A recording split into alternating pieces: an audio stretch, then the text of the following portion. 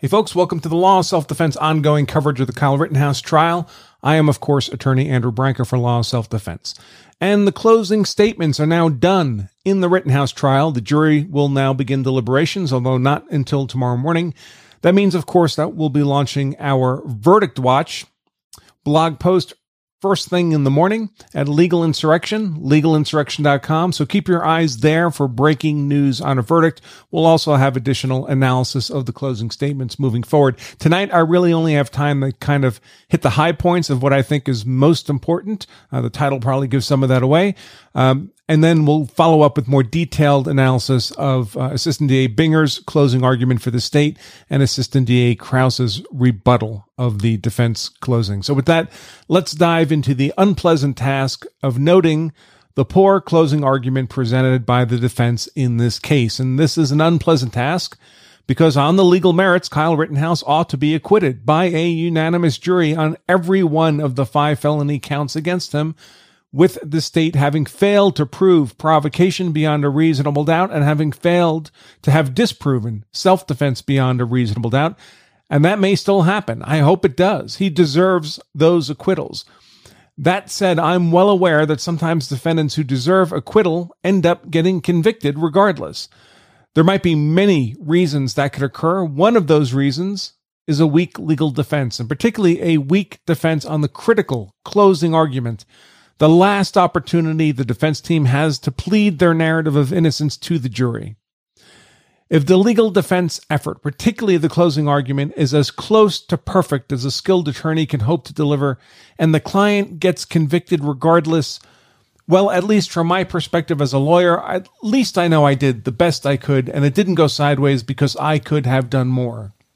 When an effort far short of perfect is delivered, however, again, particularly in closing argument, and the client deserving of an acquittal gets convicted, then one is always left to wonder whether a better closing argument might have made the difference, whether if more had been done, the client would be freed today. And Kyle Rittenhouse deserved a better closing argument than he got today. And if he's convicted on any of these charges, I would find it hard to not attribute such an injustice to much of anything except today's weak closing argument by his attorney, Mark Richards. Well, excepting, of course, for the politically motivated prosecution itself, but that's precisely what the defense is supposed to stop. The weaknesses in the defense closing argument really fall into 2 broad categories with a bit of overlap between them. One category of weakness includes aspects that are inherent to the closing itself, aspects that diminish the closing irrespective of anything the prosecution is arguing. These are really kind of own goals, and there's no good excuse for these at all. The second category of weakness is more of a failure to anticipate and account for the perfectly foreseeable points the state was likely to make on rebuttal. The defense has to anticipate these because they will have no opportunity to speak to the jury again after that rebuttal. Given the lateness of the hour, I'm going to focus this content slowly on this kind of high-level review of the defense closing argument to get it all out to you in something like a timely manner this evening.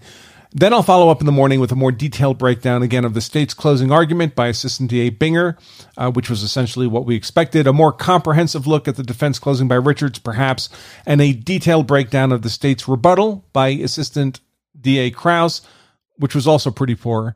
And then I'll include the relevant video clips of all those closing arguments and rebuttal in tomorrow's content. Before we jump in, I do want to thank the sponsor of today's content, CCW Safe, a provider of legal service memberships, what many people mistakenly call self-defense insurance. Effectively, what CCW Safe does is pay its members' legal expenses if the member is involved in a use of force event, and those expenses start big and get bigger fast, folks. If you shot someone in self-defense, find yourself charged with murder or manslaughter, it's easy to burn through $200,000 before you even get to trial. So unless you have that kind of money stuffed in a mattress, just in case you're compelled to defend yourself or your family, it can be helpful to have a partner standing behind you with the resources you need to fight that legal battle the way you want it fought, as if the rest of your life depends on it, because it really does. I've looked at all the companies that offer similar services. As you might imagine, I found that CCW Safe is by far the best fit for me. I'm personally a member. Whether they're the best fit for you is something only you can decide, but I do urge you to take a look at what they have to offer by pointing your browser to lawofselfdefense.com/CCW Safe.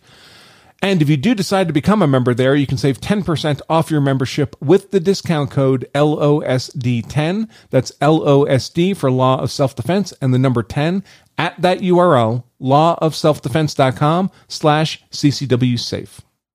So to get back to the weakness of the closing argument here, perhaps the single biggest weakness I saw in the defense closing argument was apparent from the first moments of attorney Mark Richards speaking to the jury, in which I suppose was predictable by his generally gruff manner, and why I would have preferred to have had attorney Corey Chirafisi do the defense closing in place of Richards.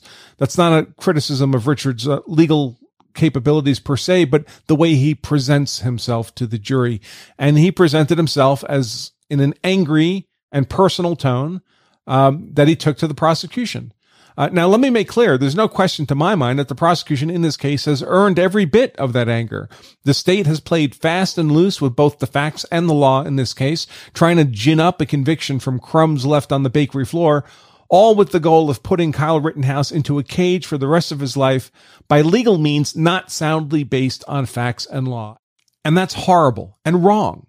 The prosecution and defense attorneys are both lawyers who work within the criminal trial setting, but their roles are very different. The inherent power of the state means that they are more tightly constrained than is the defense, or they ought to be. The mission of the defense is a win by any means necessary. It's the burden of the state to overcome the wily defense and achieve a conviction beyond any reasonable doubt, to get that win for their client. For the prosecution, the mission is, or supposed to be, much different. The prosecution's mission is supposed to be justice, not merely winning by any means necessary. So I have no doubt that Richard's anger and resentment towards the prosecution here is genuine and well-founded. But that's not the point of closing argument. Closing argument does not exist so the defense counsel can air out his frustrations with the game playing of the prosecution. Closing argument exists so the defense can have that last final opportunity to compellingly communicate their narrative of innocence to the jury, the last chance they will ever have to do that, to secure that acquittal for the client. Even more important than usual when the client overwhelmingly is deserving of an acquittal, as here. I suggest that using the closing argument as a forum to bitch at the prosecution does not do much at all to help secure that acquittal for the client, especially not when a better choice of tone would likely have been far more effective. Taking the tone of, those rioters, looters, and arsonists were all scumbags, and this prosecution is just a suit-wearing version of the same chaos, may feel good, and may even be, to some degree, true. But does it help sell the narrative of innocence to a jury that is looking at all this through entirely different eyes than those of the lead defense counsel? I'll note here that the state has repeatedly referenced Kyle as a kind of vigilante, out looking for trouble until he found it, expecting to be treated as a hero and just trying to be famous, per Kyle's own TikTok profile. To the extent that the defense is presenting Kyle as someone they believe should be perceived as a heroic defender, and the people he shot are endangered as miscreants who had it coming, that only helps the prosecution paint their client in this negative light, and it doesn't matter that the defense portrayal of Kyle is true, that he was heroic. That doesn't matter. What matters is how the jury perceives this presentation. If this jury convicts on any of these charges, and they well might, it will be because the prosecution has been successful in fostering some degree of sympathy among the jurors for the people killed, maimed, and purportedly endangered at the hands of Kyle Rittenhouse.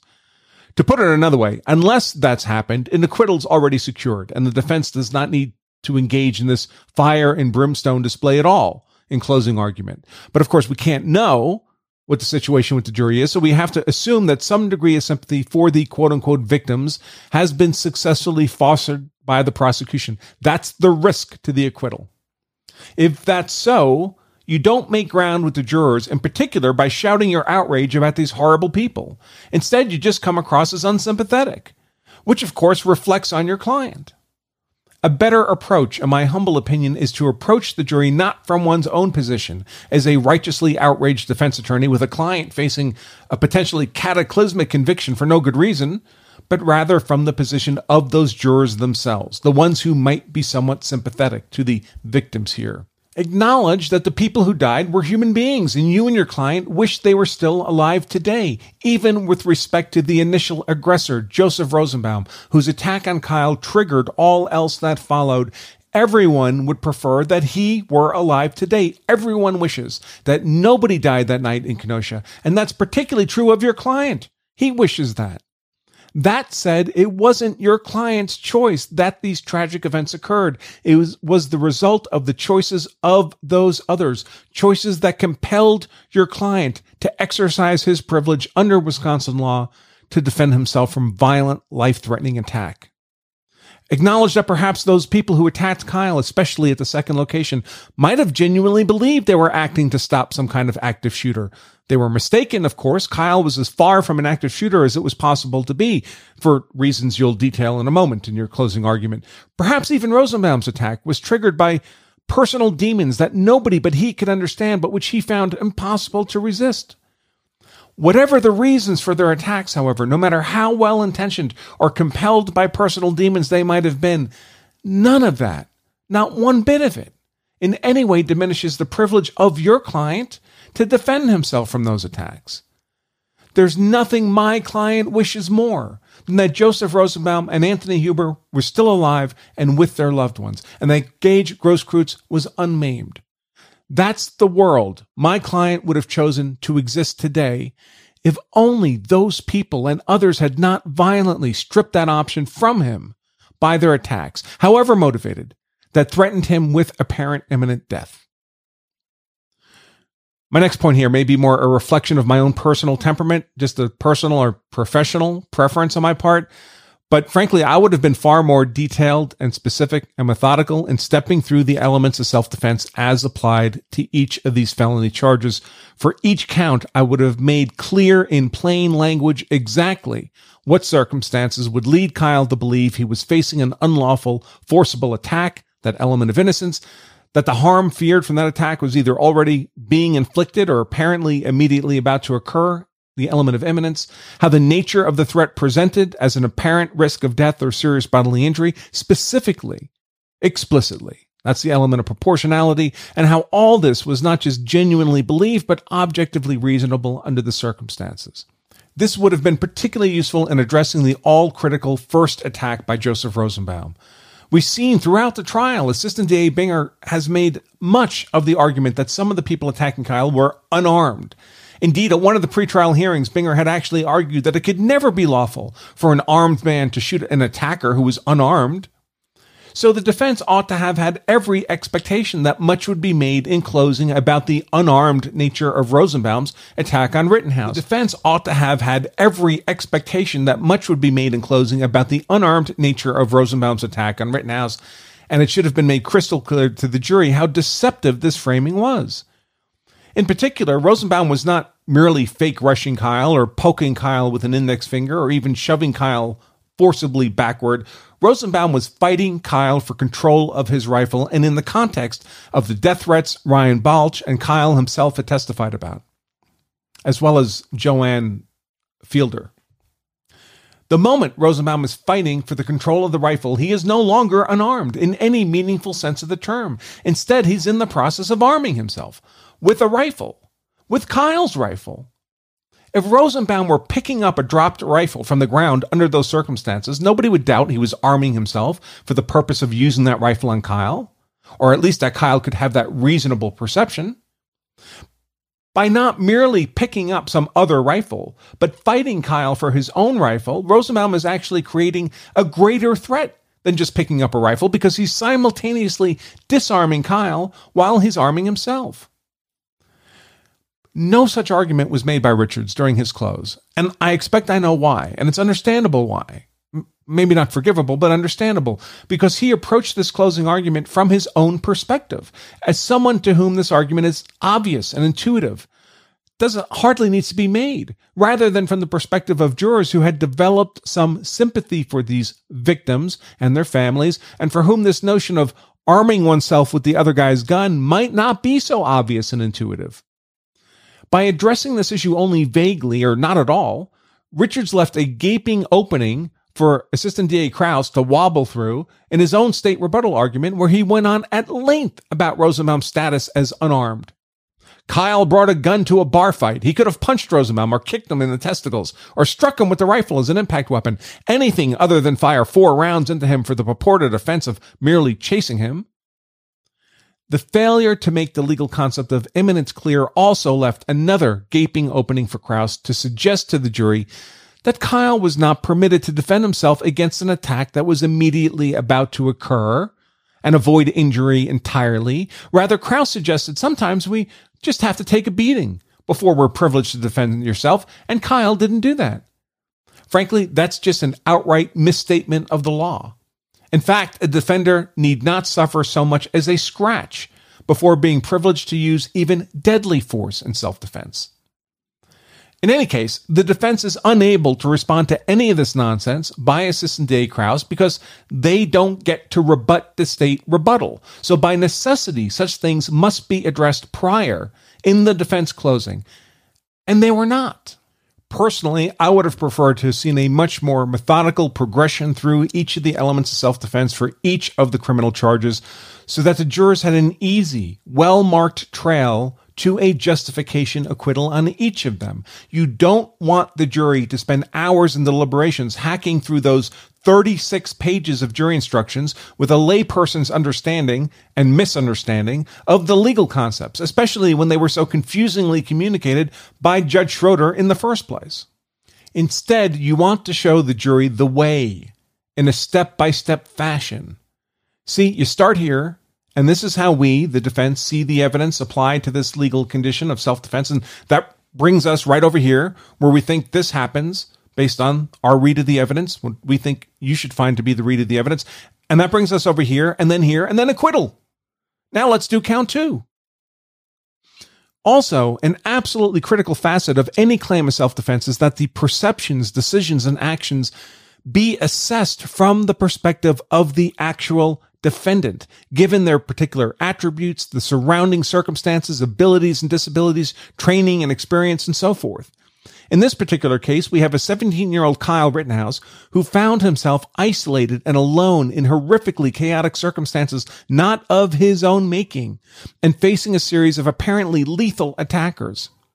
Did Kyle make the best of all possible decisions in each of these use of force encounters? Frankly, I think he probably did, but that's not the point. Our concern is that a jury might not think so, that a juror might have thought, well, that with hindsight, a better option was available. I mean, we can see how the prosecution pounded home on this point when they kept coming back to the idea that the first round to strike Rosenbaum broke his pelvis and probably left him instantly unable to further threaten Kyle, yet Kyle shot him 3 more times, including the fatal shot to the back, the kill shot. Strictly speaking, with perfect hindsight, we can see that those successive 3 shots were probably not actually necessary. Does that make them unlawful? After all, isn't lawful self-defense conditioned on necessity? Well, no, actually, lawful self-defense is conditioned on apparent necessity. And there was no way in that brief 3/4 seconds in which Kyle fired his first and last shot into Rosenbaum that Kyle could have known that his first shot had effectively knocked Rosenbaum to the ground. During that 3/4 seconds, Rosenbaum continued to present as apparently diving and lunging for control of Kyle's rifle, and thus continued to present as an apparent deadly force threat for each of those 4 rounds. Binger touched on the question of whether all 4 of these rounds were genuinely necessary and therefore lawful, or whether that 3rd or 4th shot, the killed shot to the back, was unnecessary and unlawful, as the state argued. He did this on his closing. Richard's response wasn't just not helpful, it might well have been harmful. And again, because he approached the issue from his own perspective rather than from the perspective of a juror who had perhaps developed some sympathy for the victims in this case. Instead of speaking to this issue on the basis that self-defense law provides for the reasonable perceptions of Kyle of apparent circumstances and in the context of his age, prior experiences, including the death threat from Rosenbaum, current chaotic circumstances, and so forth, Richards used an argument, an analogy that likely angered one or more jurors. Let me take a step back for a moment. So recall that these Kenosha riots were over the police shooting of Jacob Blake, something the prosecution touched upon repeatedly. Well, the prosecution is not repeatedly mentioning Jacob Blake, the catalyst of those nights of chaos, because it's harmful to the prosecution.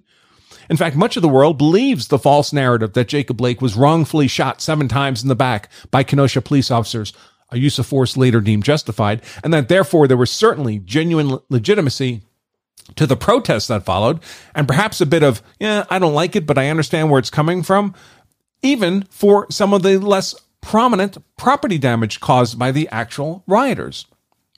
In other words, there are a lot of people who genuinely believe, if mistakenly believe, that the shooting of Blake was, as they might put it, a profound social injustice. With this background in mind, and assuming that there are prospectively several people like that on the jury, how did Richards decide to contextualize Kyle's firing 4 rounds into Rosenbaum?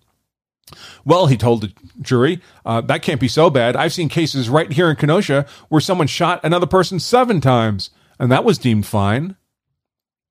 Now, he didn't say the name Jacob Blake, but I'm sure everybody in Kenosha knows the name of the guy who was shot 7 times in what was later deemed a justified shooting.